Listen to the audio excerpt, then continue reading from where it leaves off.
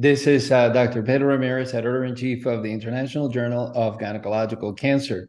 And today I have the great pleasure of speaking with three of the authors of the September lead article titled Low-Grade Serous Ovarian Cancer Expert Consensus Report on the State of the Science. First, Dr. Rachel Grisham, who is from Memorial Sloan Kettering Cancer Center in New York. Dr. Brian Slomovitz, who's from Mount Sinai Medical Center in Miami Beach, Florida.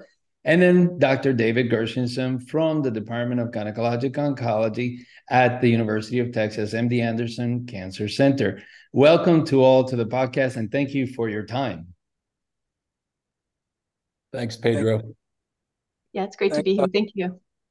Excellent. So I'll get started on the first question, and I'll go to Brian. And Brian, I was wondering if you can start by discussing the reasons for coming together as a panel of experts to put this consensus statement together, this manuscript that will ultimately be the lead article in September.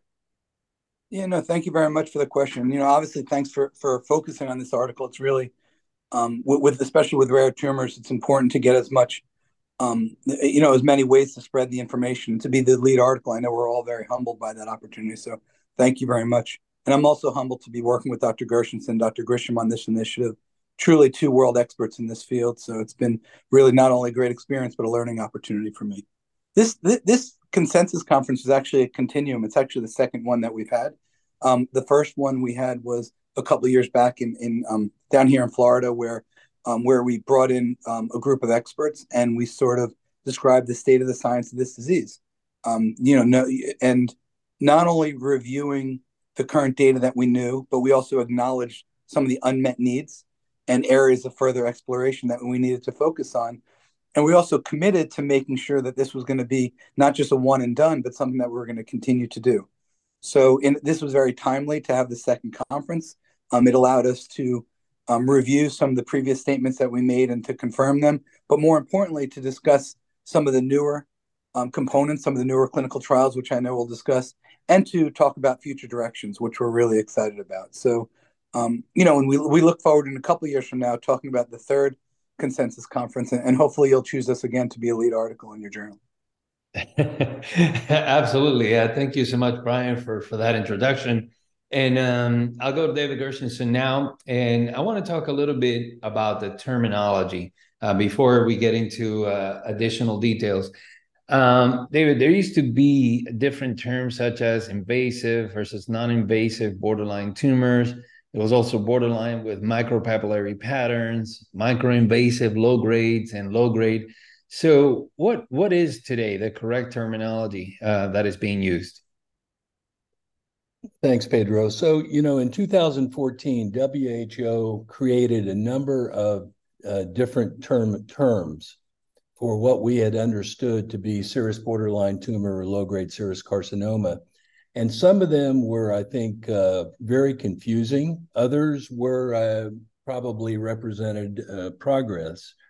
The typical serous borderline tumor is characterized by stratification of the epithelium of the papilla, formation of microscopic papillary projections, lack of stromal invasion, various types of nuclear atypia. But that term was changed in 2014 to atypical proliferating tumors, which I think is not a good term. And I think most of us like the term serous borderline tumor. But there's a second pattern of serous borderline tumor that's called micropapillary, which is represented by marked epithelial proliferation. And there are certain definitions in terms of equal or greater to 5 millimeters of confluent micropapillary growth or cribiform pattern. That is a pattern that tends to be a little more associated with relapse or with an extra ovarian implants, but really there's no difference in survival. Microinvasion has remained a term that is represented by less than 5 millimeters of focal invasion. And microinvasion in most studies has not been found to be a prognostic factor or to be associated with a greater frequency of relapse. The other main thing that happened in 2014 was they reclassified invasive peritoneal implants as equivalent to low-grade serous carcinoma. That is still somewhat controversial and has not been well studied, because when we think of invasive peritoneal implants historically, we were talking about very small bits of invasive implants, usually in the omentum or peritoneum. Many times they were only microscopic, whereas the typical stage 3 low-grade serous carcinoma is characterized by lots of tumor, high tumor volume. And so whether those two things are equivalent or not, I think requires further study. And then finally, non-invasive peritoneal implants are simply borderline implants, lack of stromal invasion in the extra-ovarian areas such as omentum or peritoneum. And when those are found, they're associated with about up to a 20% lifetime risk of developing invasive low-grade serous carcinoma in the future. So those would be some of the comments I would make about the terminology. Well, thank you so much. I thought that was great, and I always envy you how you can actually define each and every one of those every time so well, and being so articulate about it. David, the next question is from several actually of our fellows, and it kind of goes along with what do you do about those? So the question is, what are the indications for surgical restaging in cases of an incidentally found borderline tumor? Should restaging be performed for microinvasive disease or micropapillary pattern? Great question. I just saw a patient yesterday who fits that kind of scenario. She underwent a unilateral salpingo-oophorectomy by an obstetrician gynecologist, no surgical staging. And the question is what to do. So I think this is it's controversial. There's not one answer. And I think it requires a discussion with the patient. When you see a patient who's had no surgical staging, they have a serous borderline tumor, you need to talk about the pros and cons of restaging, number one. There's about a 30% risk of having extra ovarian disease with serous borderline tumor. And that could be either non-invasive implants, which are prognostic in terms of future low-grade serous carcinoma, or they could be invasive implants, which now would be classified as low-grade serous carcinoma. So the question is whether to embark on a restaging surgery. If a restaging surgery is contemplated, it almost always can be done with minimally invasive surgery. So that, I think that's really helped over the years. In the old days, we were, doing open surgery, and the recovery, of course, was longer. I think if patients do undergo restaging, the keys are omentectomy or very generous omental sampling, because that's probably the most frequent site of extra-ovarian disease, peritoneal biopsies, cytology. Very importantly, it's no longer recommended by most gynecologic oncologists that routine pelvic and periaortic lymphadenectomy be performed. If there is, if there are one or more enlarged lymph nodes, yes, resection of that lymph node, but not performing routine lymphadenectomy. So it's a conversation to have with the patient. I think the results of restaging are principally prognostic. Whether they're really therapeutic or not, you could argue.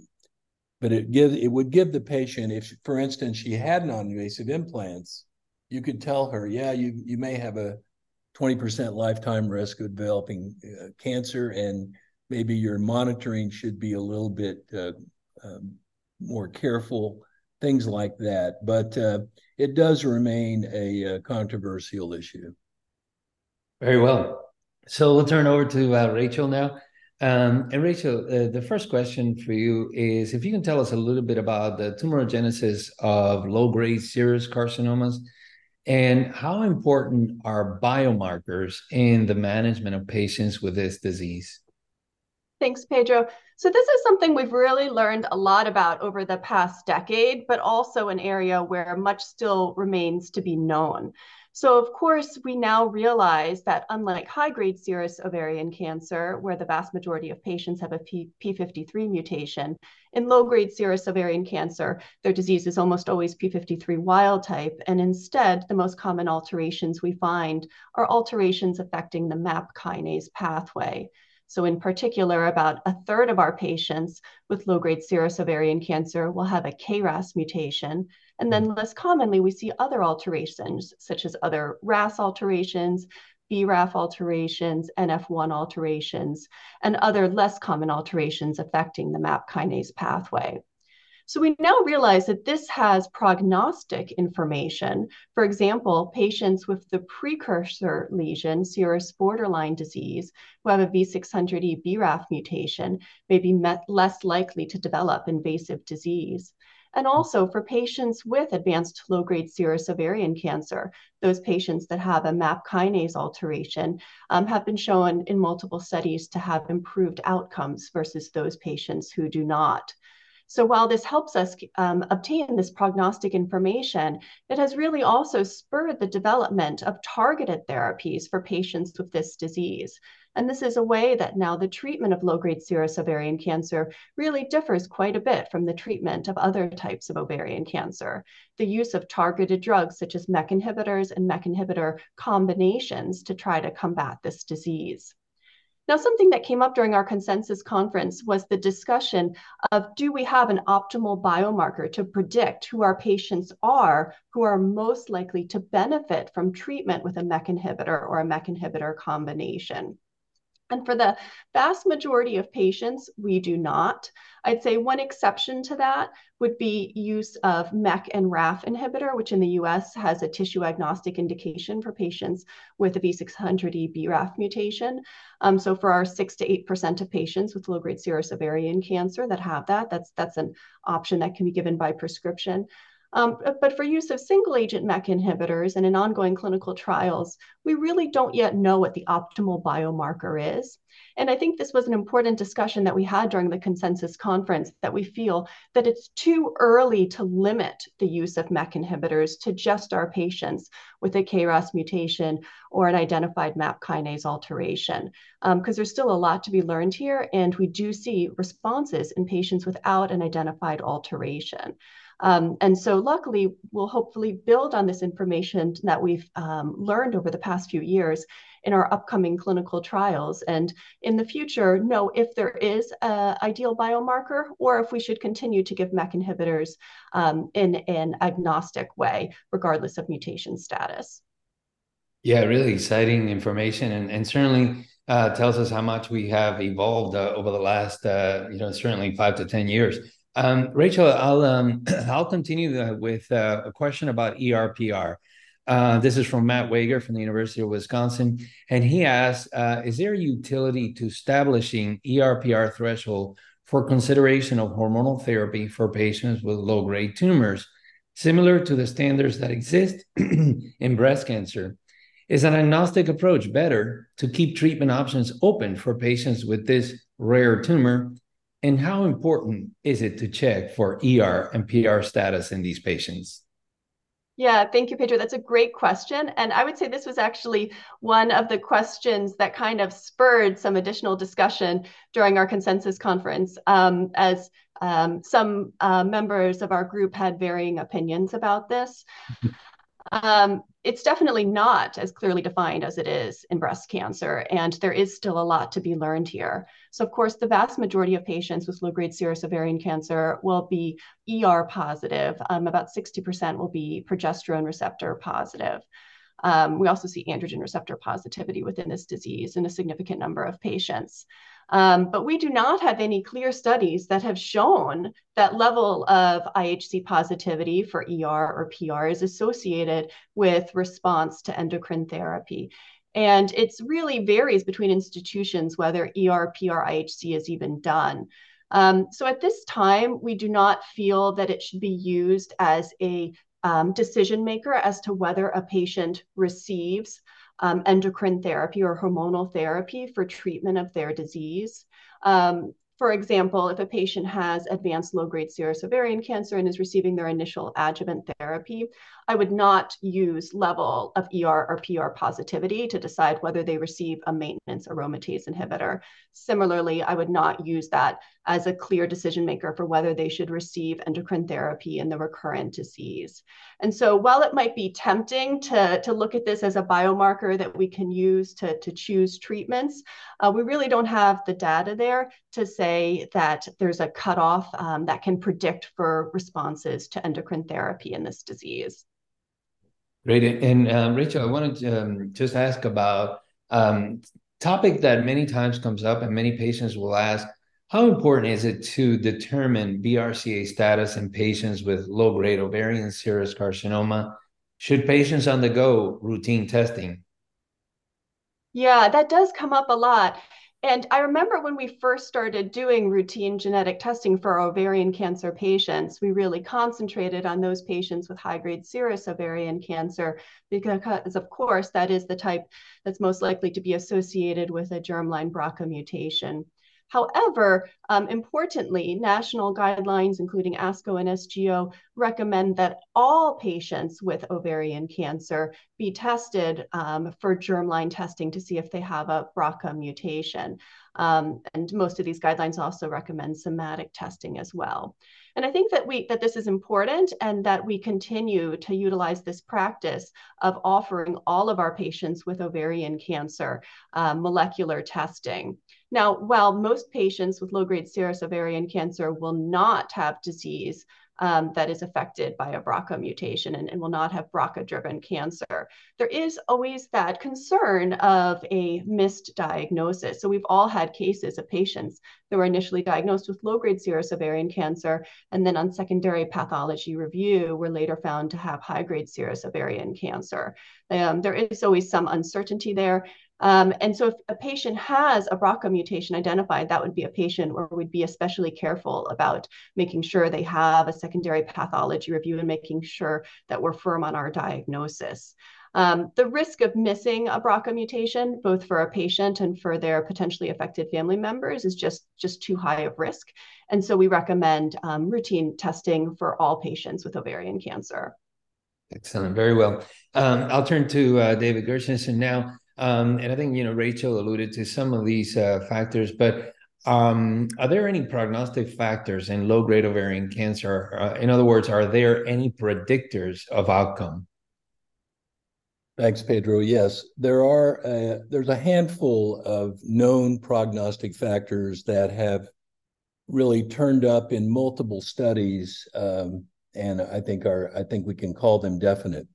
The first one would be patient age. There are a number of studies now that show that younger patients with low-grade serous carcinoma may have a worse prognosis than older women.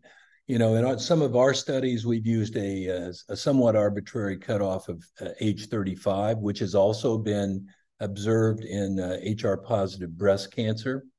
But it's, of course, on a continuum. But age is definitely a factor.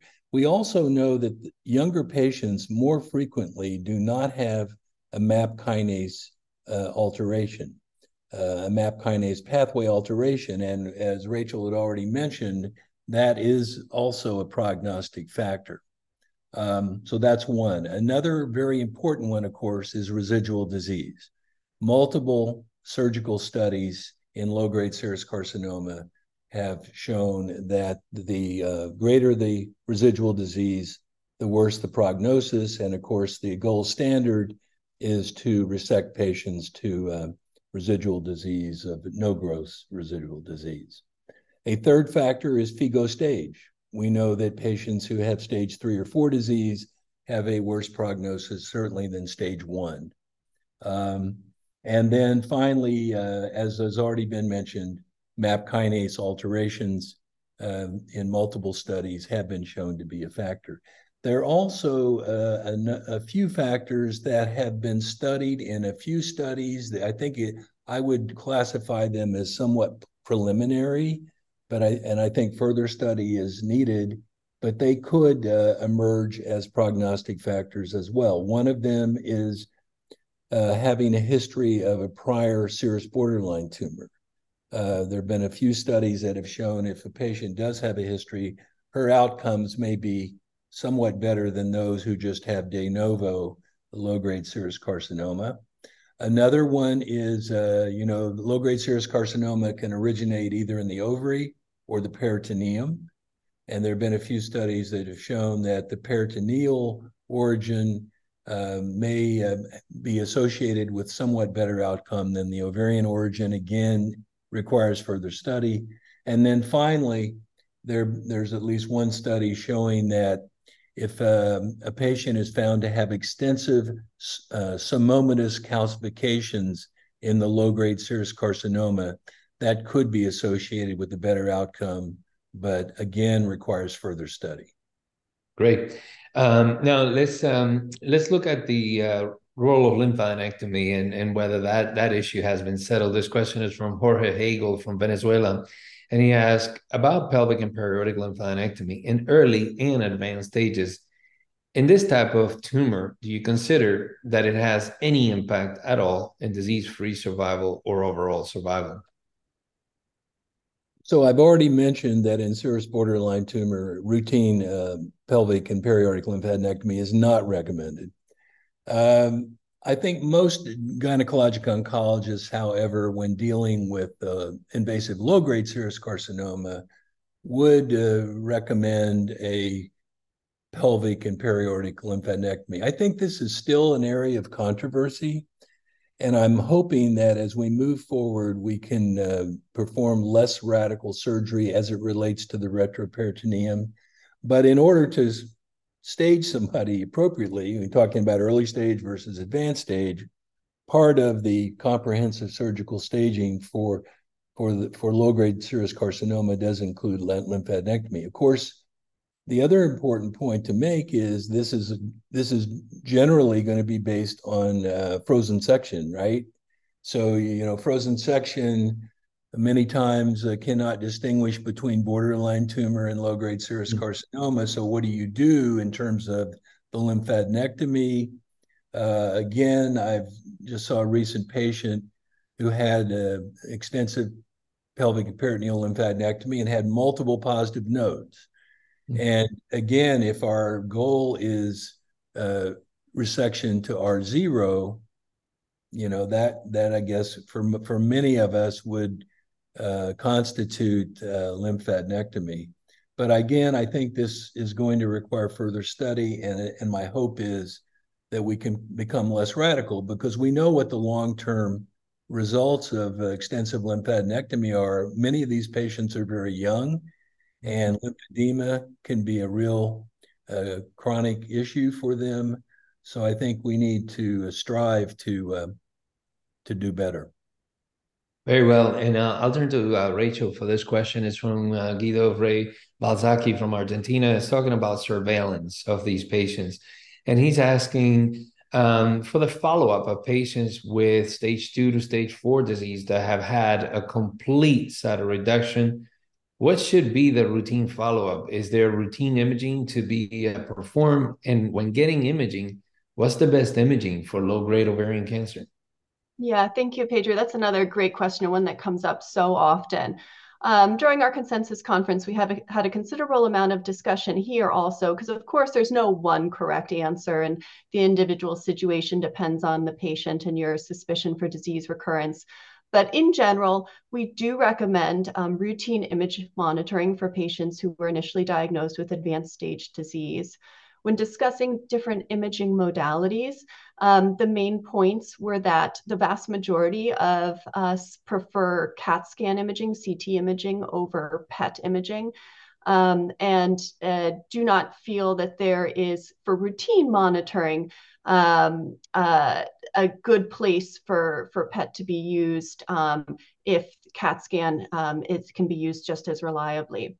For patients that have a retained ovary, we generally recommend routine ultrasound imaging. And so for those patients that do not have a routine ovary, excuse me, a retained ovary, we generally recommend CT imaging every 6 months and then spacing out over time.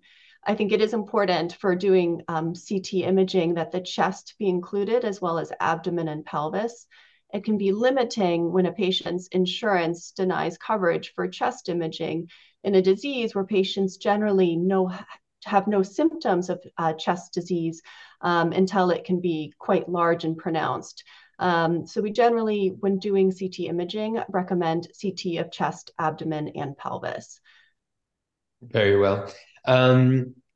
David, I'll turn to you, and of course, obviously also a challenging scenario.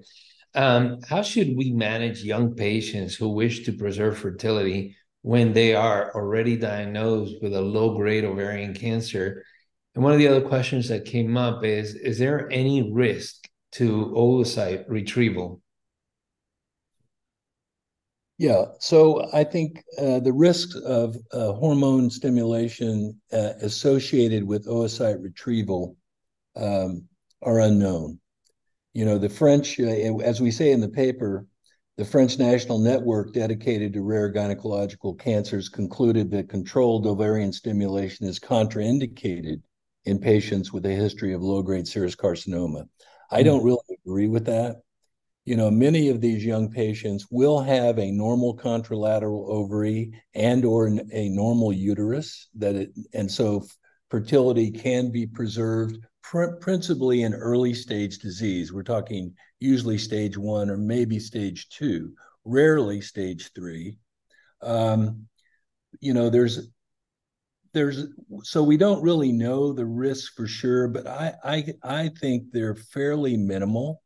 There can be elevated levels of estradiol, but that can be ameliorated by using letrozole as part of the ovarian stimulation along with gonadotropins.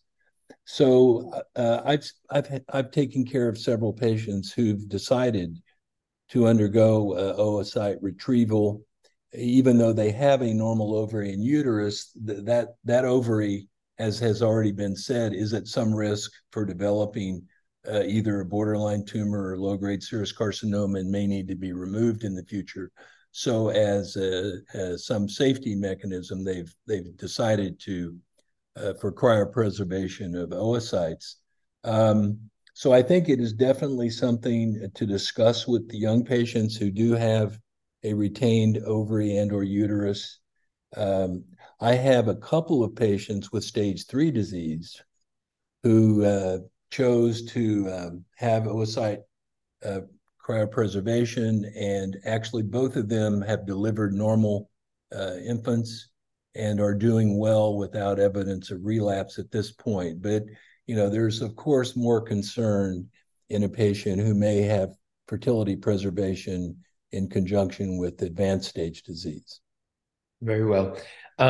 This question comes from Giuseppe Cucinella in Italy, and it's about surgery versus neoadjuvant chemotherapy. He asked, because of the chemo resistance of low-grade serous carcinoma, primary surgery is preferred in most settings to neoadjuvant chemotherapy. However, sometimes surgery may not be the first choice in the case of high tumor burden. What factors can help you, the clinician, identify the best candidate for surgery versus neoadjuvant chemotherapy, or is surgery always the first option, even if residual disease is anticipated? Again, this is a somewhat controversial topic. You know, the two best modalities for determining extent of disease are imaging, usually by CT or PET-CT, and surgeries. And by surgery, I mean using the scope and score or minimally invasive evaluation using the Fagati score to determine resectability. So those are the two mechanisms that have been used. It is true that low-grade serous carcinoma is more chemo-resistant or not as sensitive to chemotherapy as high-grade serous carcinoma. It doesn't mean that it's not sensitive at all. However, we know in prior published neoadjuvant chemotherapy studies, at most the response rates around 11%. In some of the adjuvant chemotherapy studies with measurable disease, in one of the German studies, the response rate was 23%, compared to 80% in high-grade serous carcinoma. So there certainly is motivation for primary surgery, but there are some patients who are just not candidates for primary surgery because of the volume of disease, the comorbidities that may be associated with, and the complications associated with primary resection. So it's an area that's under study. It's continuing. We know now that there have been alternative systemic neoadjuvant treatments, namely with hormonal therapy, endocrine therapy, plus CDK4/6 inhibitor, showing much higher response rates in the neoadjuvant setting.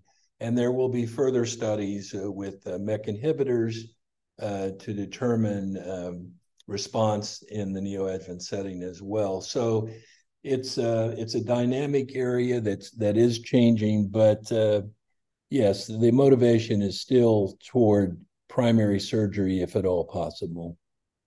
Very well. Rachel, I'll turn to you now for the recurrent setting. What should be the ideal approach at that time? How should we base our recommendations for surgery versus chemotherapy versus hormonal therapy? And in fact, is there any data for radiotherapy in the setting of isolated recurrences? Yeah, well, I think there's not just one correct ordering strategy, of course. There are several different general principles that we use when we think about recurrent low-grade serous ovarian cancer. So number one, in terms of consideration of secondary debulking or using surgery again for this disease, I think most of us on the consensus panel feel that we should really consider secondary surgical debulking or tertiary surgical debulking in conjunction with our patients at time of recurrence. And so it's important that patients with low-grade serous ovarian cancer maintain a close relationship with their gynecologic oncology surgeon and be considered for the option of resection of recurrent disease, and that we might have a lower threshold for resecting disease than we would for high-grade serous ovarian cancer in the recurrent setting because of it being less sensitive to chemotherapy. Similar to the reason we'd be more likely to use primary debulking in the initial setting, as Dr. Gershenson just discussed. Now, in terms of systemic treatment for recurrence, as Dr. Gershenson mentioned in regards to the initial treatment of the disease, low-grade serous ovarian cancer is less sensitive to chemotherapy, but does have activity in low-grade serous ovarian cancer. So many of the same chemotherapy regimens that we use for high-grade serous ovarian cancer are also options for patients with recurrent disease with this disease. However, we also have other options outside of chemotherapy that are unique to low-grade serous ovarian cancer. So of course, we're much more likely to consider use of endocrine or hormonal agents for treatment of this disease, especially for patients who are having more indolent disease. And oftentimes it's our older patients, which might have this more indolent disease that can be maintained on endocrine therapy for prolonged periods of time. And then, of course, the use of MEK inhibitors like trametinib or binimetinib, which are now NCCN compendium listed for treatment of recurrent low-grade serous ovarian cancer, is something that many of us consider as a second or third line option, so pretty early on in the treatment of our patients with recurrent disease. One of the general concepts that came up as a discussion is that given the chance of bowel obstruction later in somebody's disease course, it's important to consider options like bevacizumab or oral drugs like MEK inhibitors earlier in a patient's disease course while those are still options. Once someone has developed a bowel obstruction and is no longer a candidate for bevacizumab due to active obstruction or an oral drug like a MEK inhibitor, we really regret if they haven't had the opportunity to receive that earlier.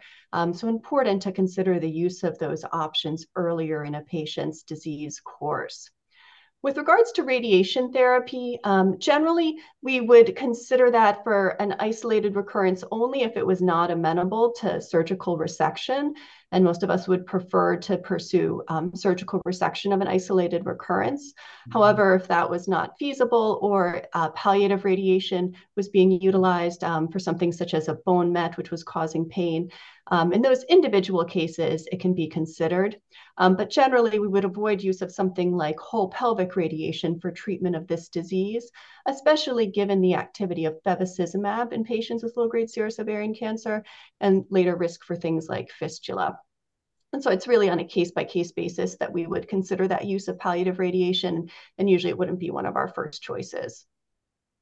Very well. Rachel, I'll ask you about a topic that is not controversial at all, HIPEC. So I wanted to ask you about the use of HIPEC in low-grade ovarian cancer. Is there any data at all for HIPEC in the primary setting or HIPEC in the recurrent setting in low-grade? Yeah, we really don't have it. We really don't have data to support that. And so our consensus group does not recommend any use of HIPEC for treatment of this disease outside of a clinical trial. Excellent. Very well. So being respectful of your time, two more questions. I'll direct this one to David Gershenson. What is the role of targeted therapy today in low-grade ovarian cancer? Certainly I think that we have alluded to it throughout the podcast, but what would be your overall summary as it pertains to targeted therapy? Well, one type of targeted therapy that we don't normally think of as targeted therapy, but it really was the first targeted therapy, is endocrine therapy, hormonal. And that targets the estrogen receptor, as has already been discussed. Now, we cannot correlate that with the degree of positivity based on IHC, but definitely endocrine therapy is a targeted therapy, since we know that about 95% of low-grade serous carcinomas have a positive estrogen receptor. So that's one. Bevacizumab is a targeted therapy because it's a therapy that's an angiogenesis inhibitor. It's a monoclonal antibody that works by blocking the growth of blood vessels. It works on the vascular endothelial growth factor. So that's a targeted therapy. And then, of course, as has already been discussed, we have MEK inhibitors or MEK-RAF inhibitors, BRAF inhibitors that are targeted therapies as well. So a number and a growing number of targeted therapies that are being studied and being used clinically in low-grade serous carcinoma. Great. And Rachel, I'll conclude the podcast with this question to you. And obviously, there's so much evolving. What are the exciting ongoing clinical trials, particularly in low-grade ovarian cancer?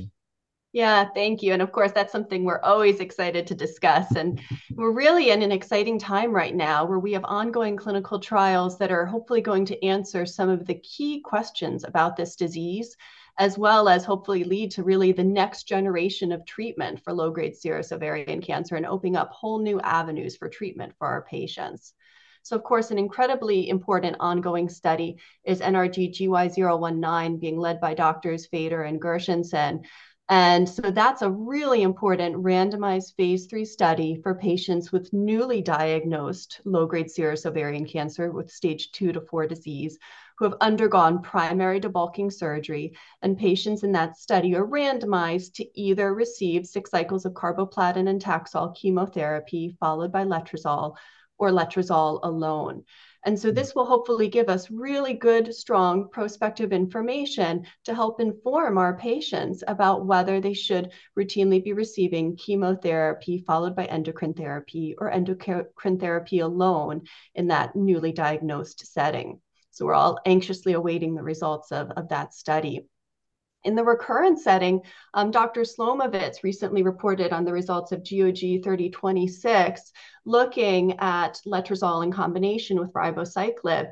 And as Dr. Gershenson mentioned, showed really promising response rate and duration of response for patients with low-grade serous ovarian cancer treated with that combination, with a median duration of response of 19 months reported at the SGO meeting this year, 2023, and a 23% response rate. So very exciting to see the initial results of that study. And then ongoing studies for the recurrent disease setting, there's the International Bouquet study, which looks at multiple different biomarker-driven therapies for patients with actually multiple different types of rare cancer. So a great opportunity for many of our patients who might not have other clinical trial options for their rare disease to enroll onto a biomarker-driven study. And then studies that I'm also incredibly interested in, RAMP 201 and the soon to open RAMP 301. So the initial results of RAMP 201 were presented this year at the ASCO annual meeting by Dr. Susanna Banerjee, and looked at avutometinib, which is a dual MEK-RAF inhibitor, alone or in combination with defactinib, a FAK inhibitor. And the initial results of Part A of that study for treatment of patients with low-grade serous ovarian cancer with multiple prior lines of therapy showed an incredibly impressive response rate, with an overall response rate of 45% for those patients treated in Part A of that study. And for patients with a KRAS mutation, a response rate of 60%. So of course, we're excited for the ongoing results of that study. RAMP 201 is an ongoing study, but those initial results have led to the development of RAMP 301, a soon to open international phase 3 study for patients with recurrent low-grade serous ovarian cancer, which will randomize patients to treatment with that combination of avutometinib with defactinib, or physician's choice of therapy. So very privileged to be the global PI of that study, and really look forward to enrolling our patients to that study. Well, thank you so much. Really exciting discussion, and certainly this was a very informative. I want to thank Brian Slomovitz, who had to step off the podcast for another commitment, Dr. David Gershenson, and of course, Rachel Grisham. Really a fantastic contribution. Thank you for submitting it to our journal. We look forward to doing the journal club with all of you. And as always, thank you for all of the contributions that you're making to women with gynecological cancers. Thanks very much, Pedro. Thank you.